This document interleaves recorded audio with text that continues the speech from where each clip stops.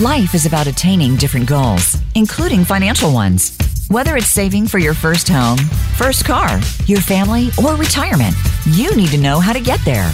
Welcome to All About Goals with host Tom White.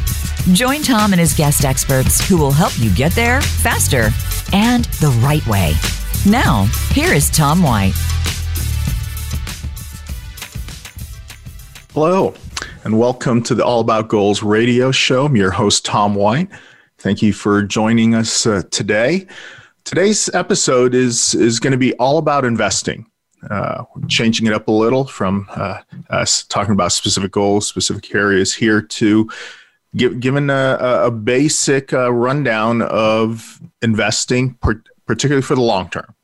That's really where, in my mind, investing applies. If we're talking about shorter term goals, it's more about kind of saving in more stable types of vehicles. But today we'll talk longer term. So always related to goals. In this case, long-term investing is commonly associated with retirement, but also can be for college if it's for a younger child, but also in building wealth, beyond your kind of basic goals.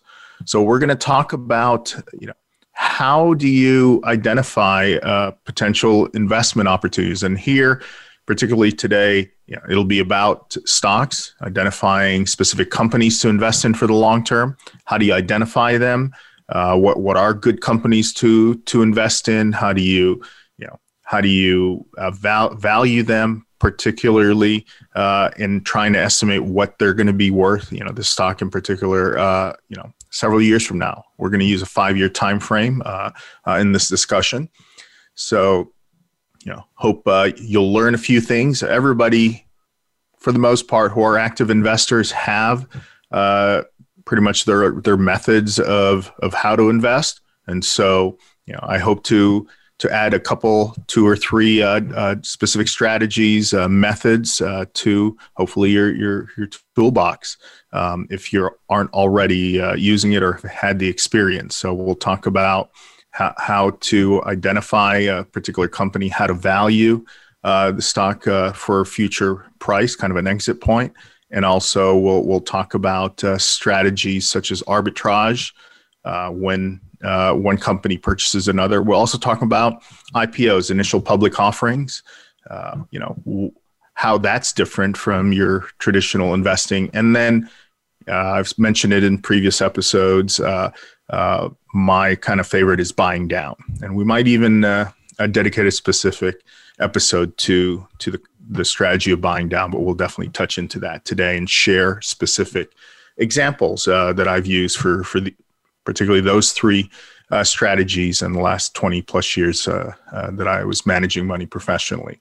So for today, we want to talk about stocks because from my perspective, it's a skill set that investors need to know rather than just investing in ETFs, mutual funds, which obviously is something that you need to be doing as well. But in building wealth, this is where individual securities, stocks really comes in. And obviously going along with that is a lot more volatility, a lot more risk. So having an idea how to do that is critical. So what do you look for, in a potential company? Well, first of all, the main thing is earnings, profits. So when you're looking to invest in a company, particularly a company that's been around for a while so that it has a track record, you want to look at earnings, a company that's profitable and also company that its earnings have been growing. Now, what's interesting in the last, year at this point is that, with the market and the economy being affected by the pandemic, you've had a lot of companies that have shown losses in the last year. And that's why you got to look at a longer term track record. You got to look at companies that have been through ups and downs of, what commonly called a full market cycle, so that that this is a company that's able to weather the downturn and, is able to make adjustments to their business plan and executing it. So that's the first thing is earnings. Second is, a solid balance sheet. And I will use for purposes of kind of referencing, resources here is Morningstar. Morningstar.com. You can go to that. It's free. Obviously, they have a freemium model where you can subscribe and get other things to pay for. But for the most part, the information that's commonly available is free. So you go to Morningstar, and then in the upper left, they've got a search box, and you just put in the company's ticker symbol. And we'll walk through a specific example today. We'll use Apple just because it's pretty much the most commonly held stock in the world. So most everybody owns it, whether individually or especially through funds that they own.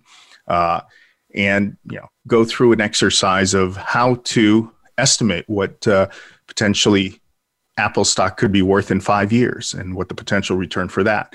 So on Morningstar.com, after you put in the ticker, then you go to the financials, and there's an overview where you can see income statement and then balance sheet. So something like Apple, for example, has over $350 billion in assets and has debt, but the debt is longer term and also is fairly manageable relative to the assets and cash that they have. And so Apple having over $76 billion in cash and about 112 in debt, and they've issued more debt because of the low interest rates. They're able to carry that.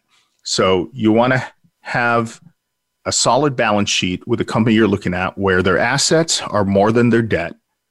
So that's total assets greater than total debt. And in particular, total cash, hopefully, is also equal to or more than their current liabilities or current debt, meaning debt that's due, if not on an annual basis or short term, to be able to manage their cash flow.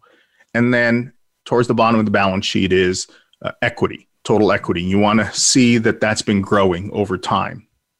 Obviously, in the last year or so, you're going to see a lot of companies, even big name companies, depending on the sector or industry that they're in, have their equity gone down in the last year.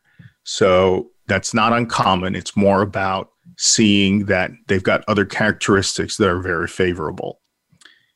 And then the last thing in terms of identifying a good prospective investment of a stock in a company is that they have positive cash flow, free cash flow, which means that after paying off all of their expenses and so on, there's still extra money that they can reinvest, increase their cash or make investments for future products, things like that, research and development. So you want to see positive free cash flow. And these are metrics that's easily identified in the financials of companies, and particularly, with Morningstar, because it's free, and I like how they organize the statistics of companies on their site. It's easy to find. Now, it's one thing to identify a good company, and there are dozens out there. It's all about, because you're investing today, expecting a return, down the road, whether it's 5 years, 10 years, whatever it is.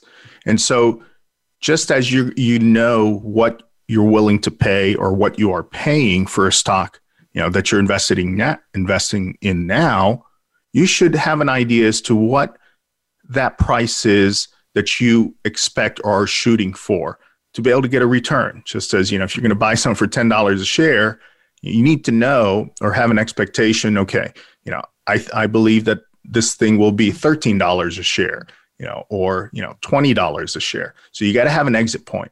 But to do that, you got to be able to calculate how you're going to figure out what that price is. And so we'll go through kind of a simple yet, fairly detailed formula that I've used for years in establishing a target, future price of a stock.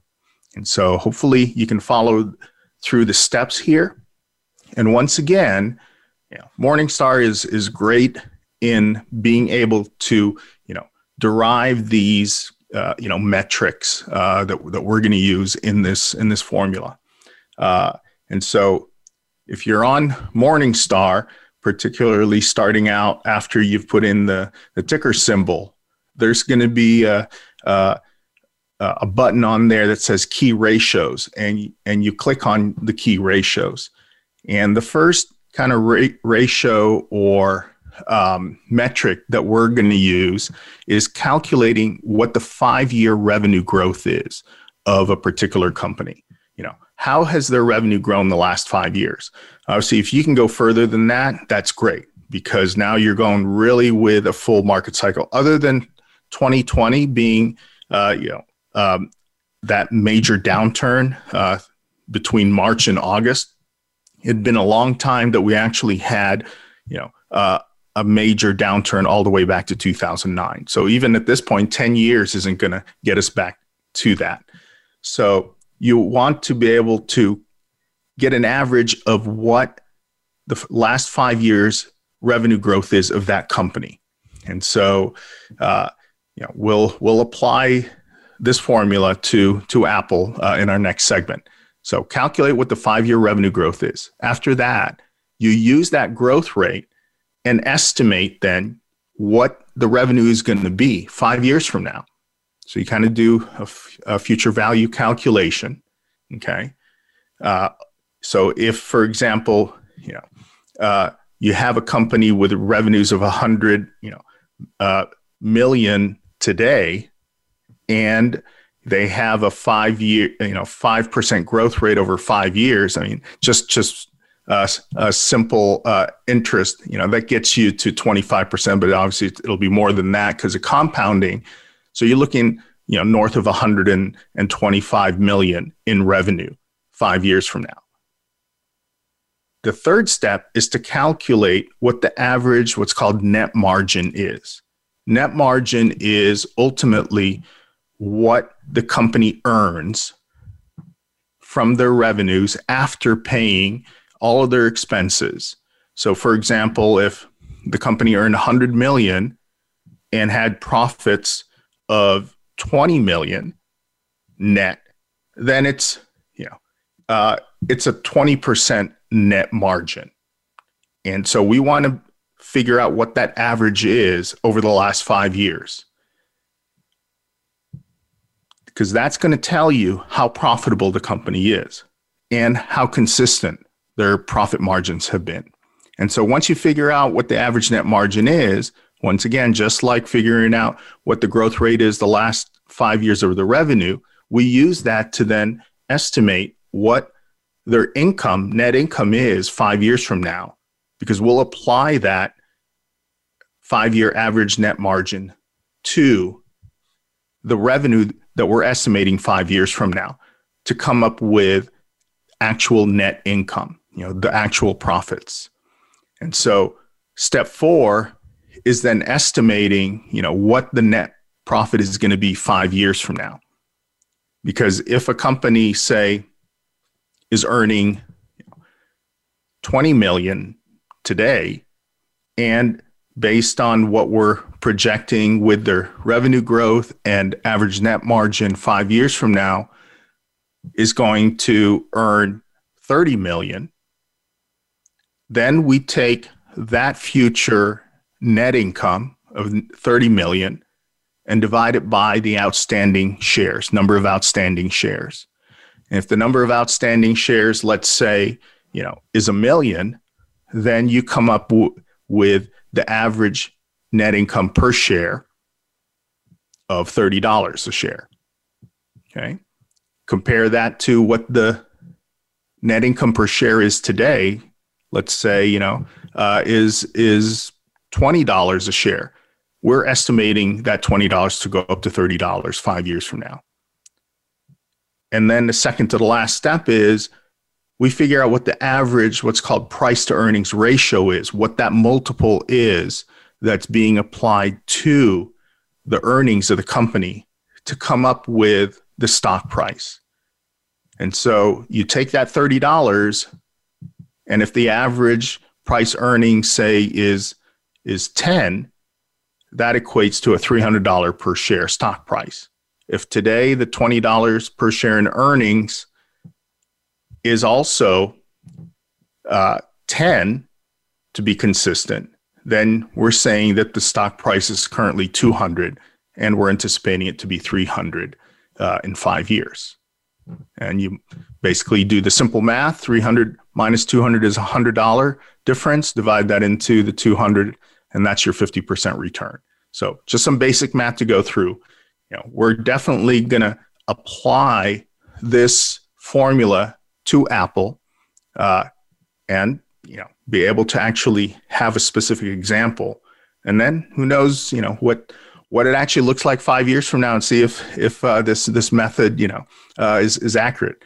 I mean, I can say from previous years that this is something that I've used to manage money and has been very helpful, if not relatively accurate, but with several caveats. So with that, it doesn't apply to every single type of company, especially companies that are not profitable, have not had consistent earnings or a track record. So when it comes to a company that just say went public last year, you can't use this method.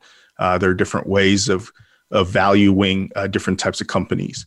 So to recap, we're going to take a break here in a little bit, but to recap, in terms of identifying good companies, you're looking at companies with growing profits, a track record of that, good balance sheets where they have more assets than debts, and they also have a good amount of cash that equals to or is greater than their short-term debts, and also growing equity for its shareholders and positive free cash flow. And once you've identified that company, now then you can apply the valuation method of figuring out what the stock price could be in 5 years to determine what your potential return is, so that whether you're satisfied with that potential return or really feel good about it. It's not guesswork. You're doing your homework and you're figuring out what you could potentially gain with this specific investment, and compare that to others if you're applying this method. And so trying to get it as apples to apples, particularly across industries. So we're going to take a quick break. When we come back, we're going to apply this valuation method to Apple, and you'll really see how these numbers really work out, and can be applied to all different types of companies. You're listening to All About Goals radio show. Our topic today is all about investing. I'm your host, Tom White. We'll be right back.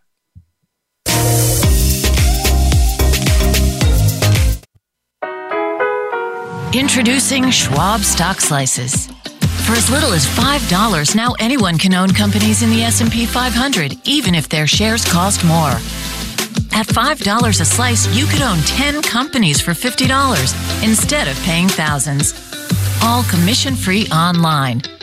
Schwab Stock Slices, an easy way to start investing or to give the gift of stock ownership. Schwab, own your tomorrow. Many Americans like yourself are carrying credit card debt. If you're only making minimum payments each month, it's costing you a lot in bad compounding interest over time. So, how much of your debt actually gets paid off when you continue to make minimum payments? Unfortunately, not a lot. But there is a better way to make your credit card debt go away faster. Payoff.com is the best place to get rid of credit card debt. Don't overpay for life insurance. You can save up to 40% with PolicyGenius.com. They compare quotes from America's top insurers to find you the best value. Compare and save at PolicyGenius.com. Let's face it, everybody hates fees. Now, SoFi has no fees on personal loans. That's right, no fees on loans to remodel your bathroom. No fees on loans to consolidate your credit card debt. See? No fees just feels good. Booyah! If you've got the drive, you can do a lot with no fees on personal loans. Booyah. Are you putting off getting life insurance because you think it's complex, expensive, and time-consuming? Are you concerned about leaving your family unable to pay the mortgage, college tuition, and medical expenses? Ethos is life insurance the human way. You can apply in minutes online at ethoslife.com. A 35-year-old can get $1 million of coverage for only $50 a month with Ethos. Don't put off the decision any longer. Go to ethoslife.com and apply in just 10 minutes. That's ethoslife.com. Get a free personalized quote at ethoslife.com. When it comes to business, you'll find the experts here. Voice America Business Network.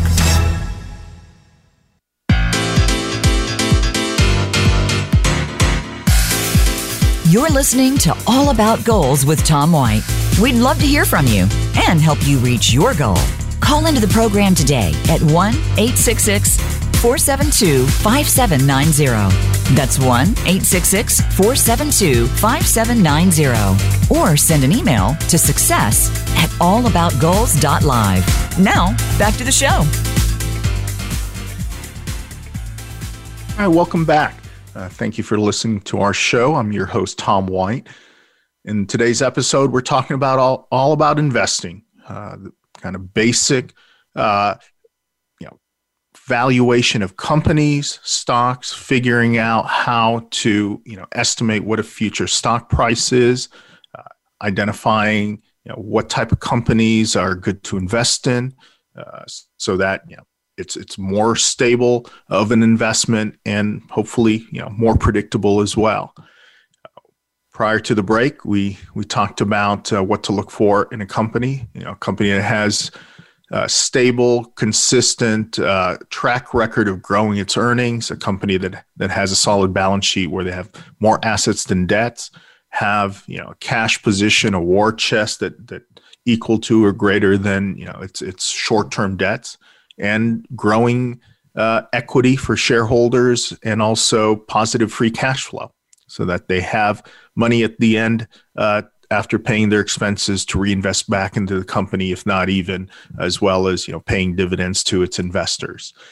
So prior to the break, we ended with talking about a calculation, a method of figuring out what a target price is in the future, so that you know what potential return you could get from a particular stock, from a particular investment. And in talking about this method, we're gonna use a very specific company, in this case Apple, and figure out what Apple could be worth 5 years from now based on its current metrics, knowing that it's pretty much the most widely held stock out there. So more than likely, if you own a mutual fund or ETF, you own a piece of Apple within those. And so I'll go through the steps again, and we'll apply Apple's metrics. Step one is you calculate the 5-year revenue growth, how the revenue has grown the last 5 years, and then you estimate then based on that revenue growth what the revenue is going to be 5 years from now by using that 5-year revenue average growth to their current revenue. And then you calculate their 5-year net margin, what that's been averaging, to figure out what their profits are going to be 5 years from now based on that estimated 5-year revenue target. And then you divide the 5-year estimate net income to the outstanding number of shares that they currently have. That'll give you the per share income of that stock, of that company.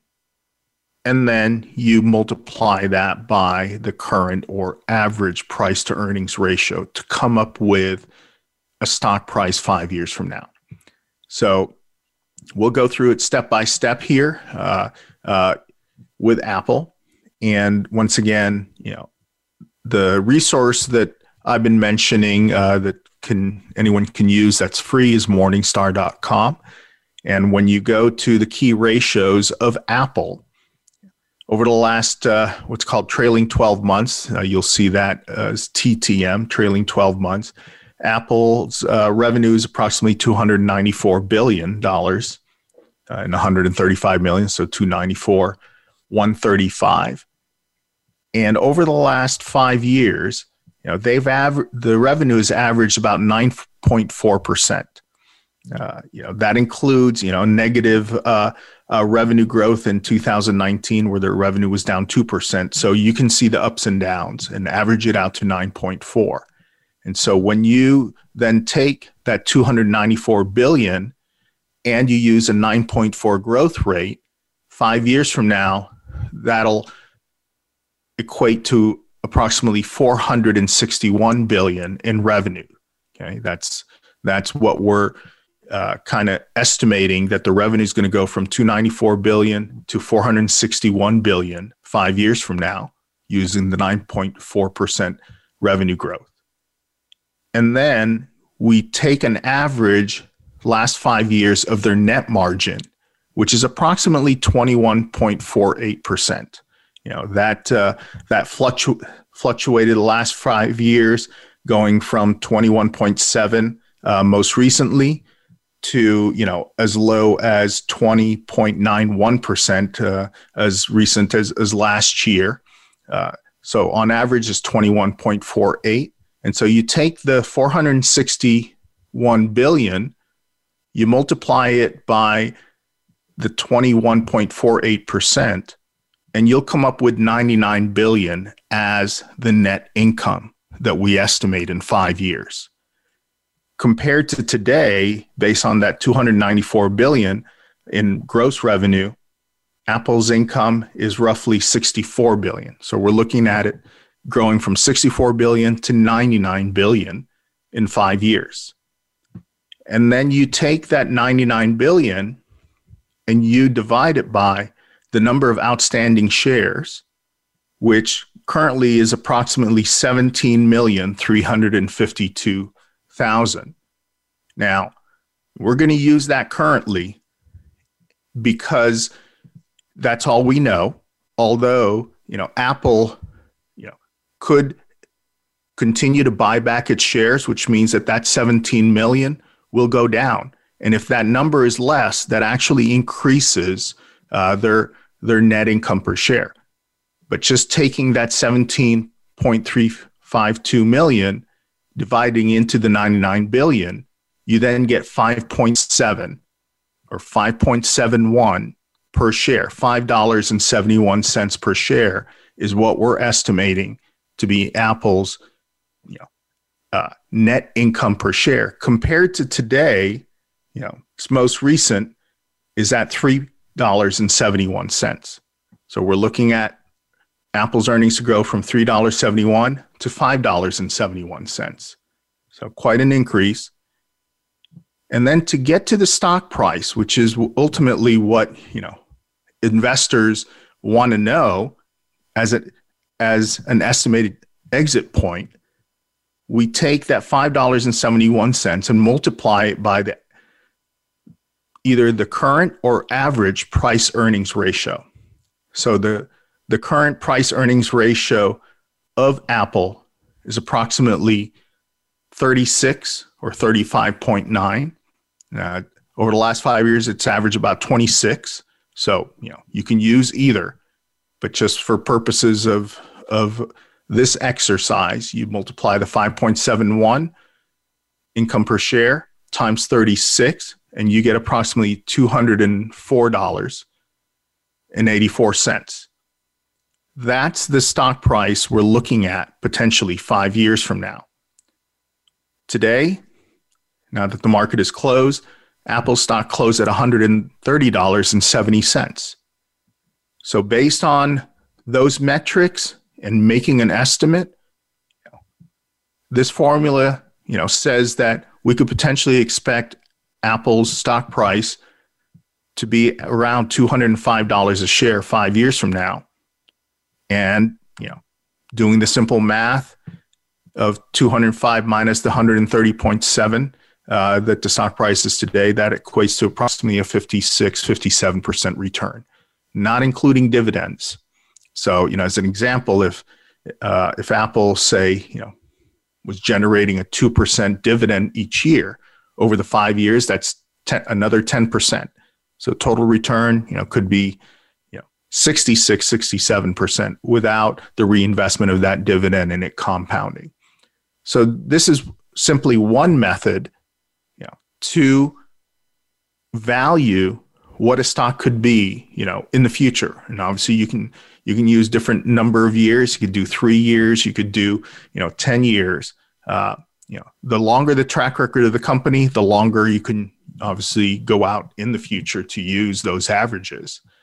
And the key here is, first of all, you're just trying to identify some sort of an estimate to say, okay, is it possible for Apple to get from 130 today to 200? Well, this formula, says, yeah, potentially, if all of those metrics, all of those assumptions work out. Naturally, as each, year goes by, you're going to track to see if some of these ratios, change for the good or for the bad, to either enhance or pare down your estimates as time goes by. But it's better than hoping.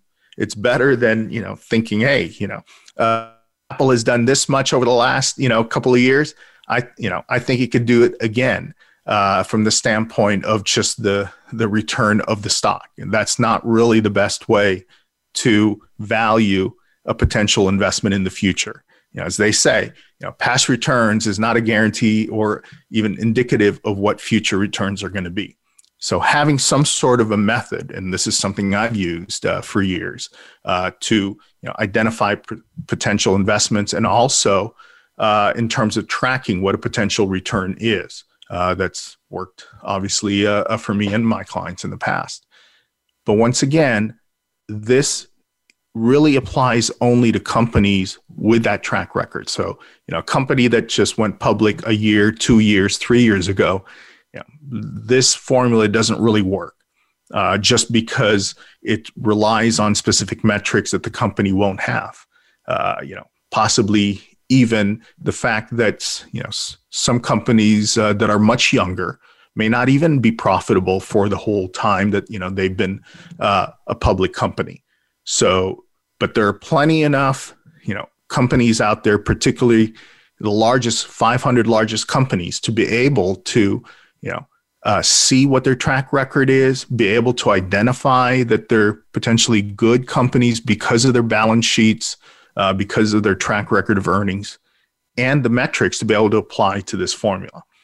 So hopefully, this has been helpful and is fairly straightforward in figuring out how to use this in valuating companies across industries, because that's really what the purpose is trying to take one company, say in the oil industry, to something that's in the technology industry and trying to compare them almost apples to apples, knowing that they have different margins. Technology companies tend to have larger net margins than, say, oil companies, because of the nature of their businesses. And so to be able to try to compare them as similarly as possible is key, to be able to then translate that into saying, okay, this one says, I could potentially profit 56% in 5 years, another one, 30%. And so if you can get them almost in parity in evaluating them, then it's much more accurate a way of treating two different types of companies. Now, that's not the only way to obviously make money in the stock market or generate returns. But this, in my mind, is the most common, simply because it's not dependent on specific events happening to each company. And when I talk about events, we'll go into specific types of events in the next segment, talking about arbitrage, talking about IPOs or initial public offerings, in terms of, how do you make money doing those? How do you identify what's a good company to invest in that's about to go public? How do you identify, an investment opportunity with a company that's either being acquired or, less common, but a company that is acquiring another company. And so, we'll talk about specific examples as well of these kind of strategies that I've used in the past. One in particular having to do with kind of an iconic American company, Anheuser-Busch, that was purchased by a Brazilian European conglomerate called InBev. How that particular merger and acquisition translated into a profitable trade or profitable investment in a matter of just weeks. So I'll share that story and see how we could potentially apply that same concept, that same strategy to a potential merger that's outstanding right now. That you may still have an opportunity to participate in because that merger hasn't closed. And in fact, there was news today that it could even be delayed potentially. And so added to the uncertainty of it, which translated to some volatility in the price of the company being acquired, that potentially opens a door to investors to participate and invest in over the next few months.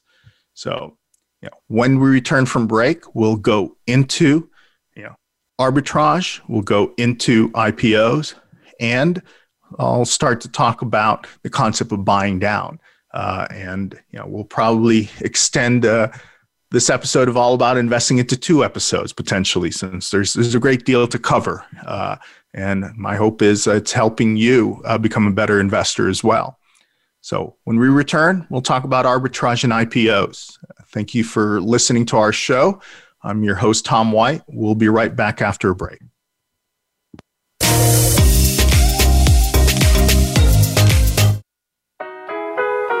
Introducing Schwab Stock Slices.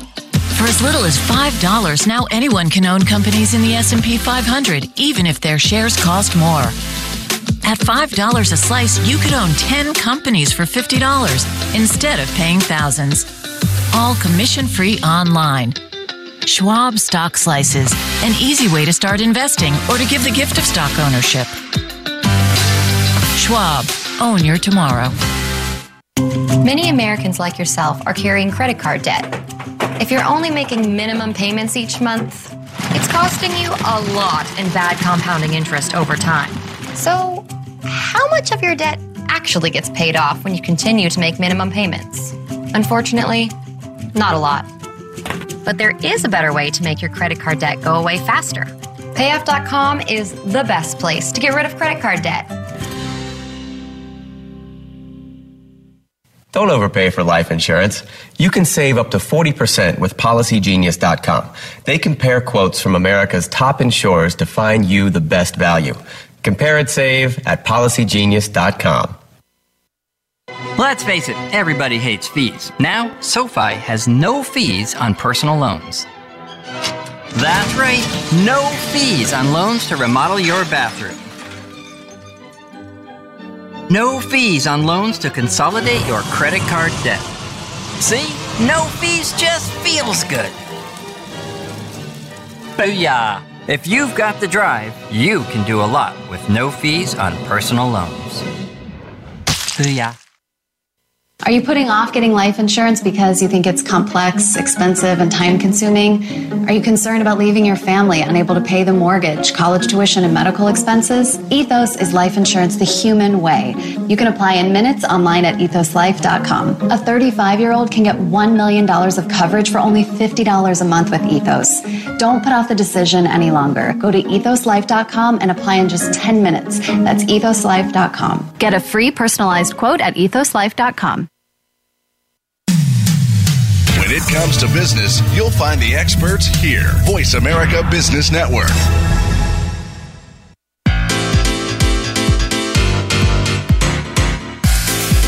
You're listening to All About Goals with Tom White.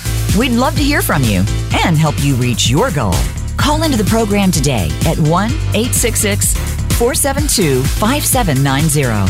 That's 1-866-472-5790. Or send an email to success@allaboutgoals.live. Now, back to the show. Hello. Thank you for listening to our show. I'm your host, Tom White. Welcome back. This episode is all about investing. And the first couple segments of the show, we talked about, how to identify companies to invest in that are good potential investments, and also how then to value and estimate what a future price, what your future potential return is on a stock.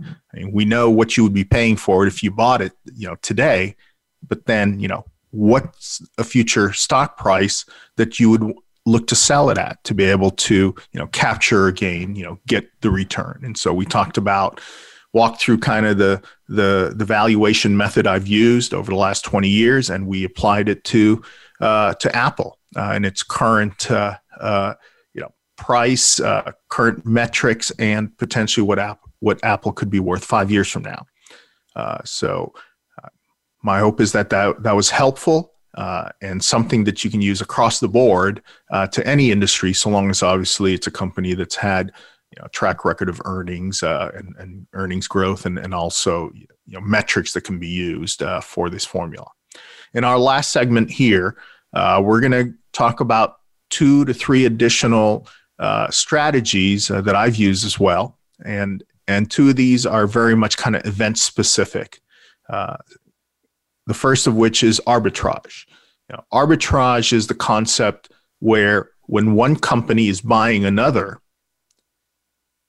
typically that the stock will move upon that announcement, the stock of the company being acquired. So for example, if you have a company buying another where the current stock price stays at $10, but the company that's acquiring announced that they would buy the same company, say, for $18, typically the stock will move and get as close to that $18 proposed price, with the assumption that the merger is going to go through.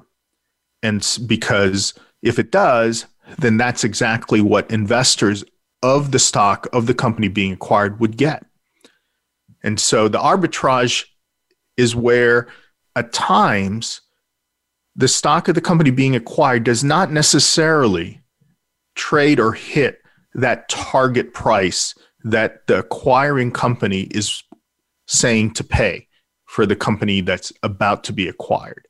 And so for a period of time from the announcement until the close, if that stock price of the company being acquired is not close to the acquisition price, that's where the investor has the opportunity to make a return, so long as obviously the merger goes through with the same terms of what was previously announced. So I'll give a very specific example of this particular strategy I used.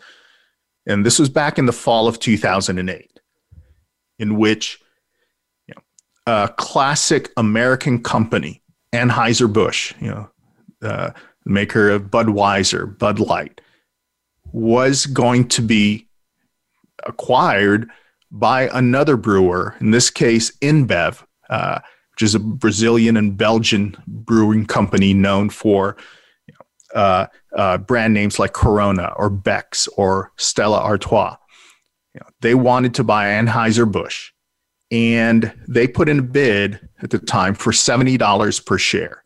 And when an acquisition is announced, they'll typically also, the acquiring company will say in what form they're willing to buy the company. In this case, they announced that they were going to buy Budweiser for $70 per share in cash, which meant that if you were an investor in Anheuser-Busch and the merger went through, you would get $70 in cash, which is as good as anything, because in other cases, many times an acquiring company will use their own stock as the currency.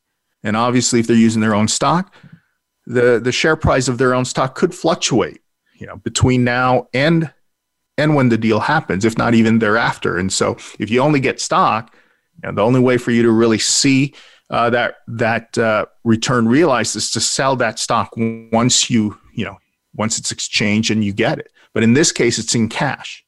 And so that takes out a lot of uncertainty. And when I was looking to invest in it, it was actually months after the merger was announced. And as it got closer, there was still some uncertainty as to whether the U.S. government was going to allow a foreign company to purchase an American, iconic company.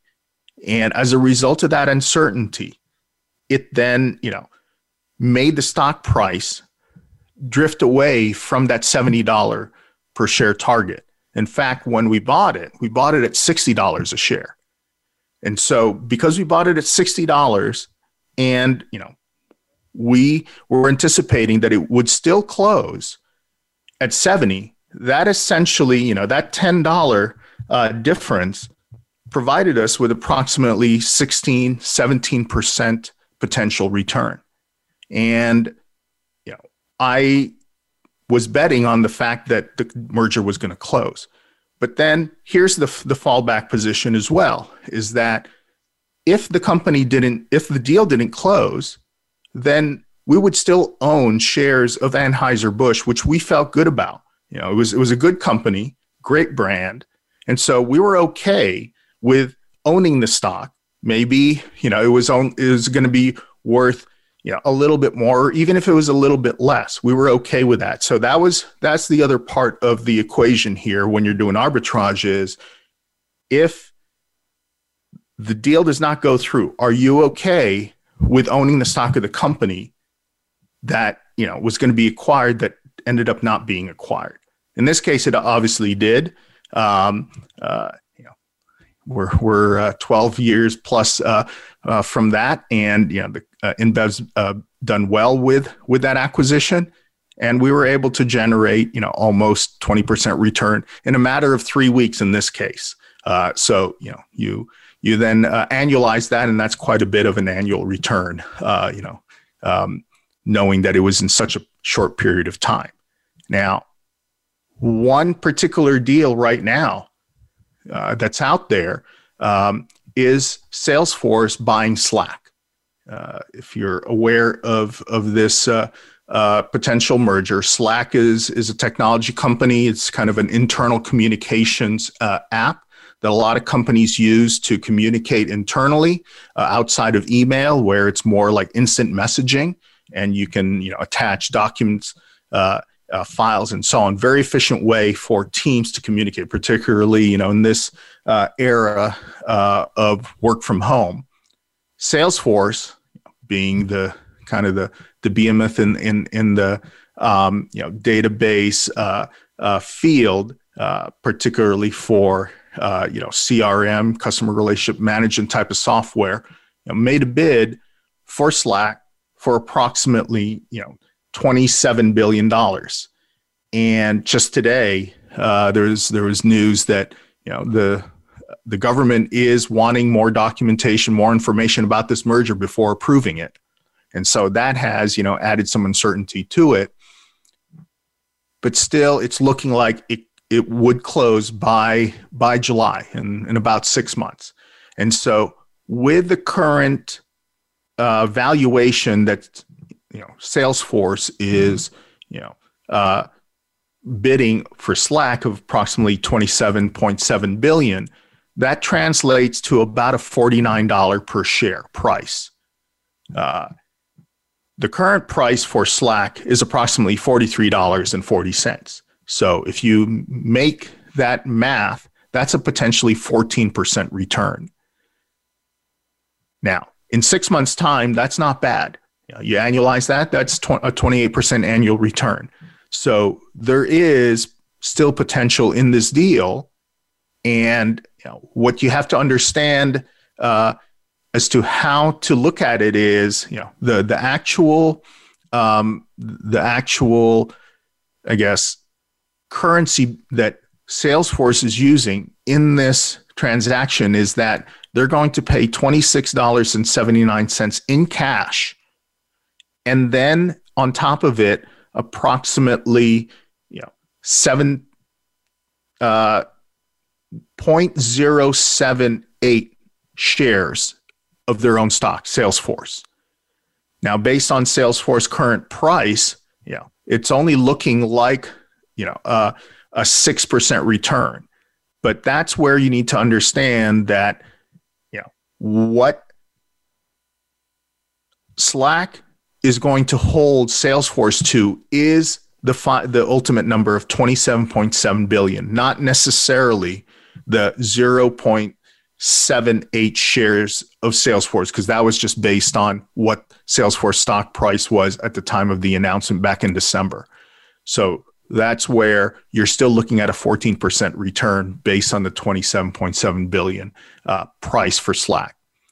So that's how arbitrage works. And there are situations where, especially if it's a merger either of equals or, very much in the same industry, there may not be much of an opportunity for arbitrage because the mergers may be very obvious. It may be, something that is kind of a given to where there wouldn't be a lot of uncertainty, including, government approval. But across industries, sometimes there may be, especially where there could be a potential competitor that comes in as well. We've seen that when Comcast, and AT&T and Disney were all buying for 20th Century Fox. And so, it can get very volatile. But here, being very clean with just two parties, it makes it a lot more predictable. And chances are this merger is going to go through. So, current investors still have the potential here. Now, when it comes to an IPO, that's a very different type of event and, different type of investing. And there are certain assumptions you need to kind of know going in. One is that you really can't value a potential exit point for an IPO. You know what it's going to go public at for the most part. I mean, there's a range. And, these type of events, are fast and furious where, I'm sure you've heard of IPOs where a company, doubles its stock in the same day that it goes public. But there are some that didn't do anything in the short term. So if you're looking at investing in IPOs, one, you need to know that you really can't put a value point immediately on it. And it's something that you need to go into thinking long term. Especially where, if this is a company, a brand that's going public, it's because they want to expand, their operations, their capabilities, their market share. And so this is definitely a longer play, as well as the fact that you have to also accept that whatever you're paying for it is not going to be cheap. There's just no way to, buy into an IPO that's cheap. That's the whole point of the IPO, is all the hype, getting it ready to go public and all of the pomp and circumstance that goes with it to pump up, the press for that event. So it's very much to be a long-term play. And the type of IPO I participated in the past, one, there are characteristics that are not typical of IPOs. So the one that I participated in was in Visa. And this was, once again, back in 2008. And it wasn't, a high flyer new, company. I mean, Visa's been around since the 1960s. And so, finally at that time, they were looking to go public. And just before that, MasterCard went public as well. And around that time, UPS, United Parcel Service, which has been around a long time as well. So those were the type of IPOs that I prefer, just because you've got a lot of information about the company. There's no question it's a brand, and that they were going to do well over the long term. And so, looks like we're going to have to extend this into the next episode next week. Join me in talking about the story behind Visa's IPO and also a strategy called buying down. I hope this has been helpful. We'll continue this next week, and same time, 4 p.m. Eastern, 1 p.m. Pacific on Voice America Radio Show. I'm your host, Tom White, all about goals. Happy achieving.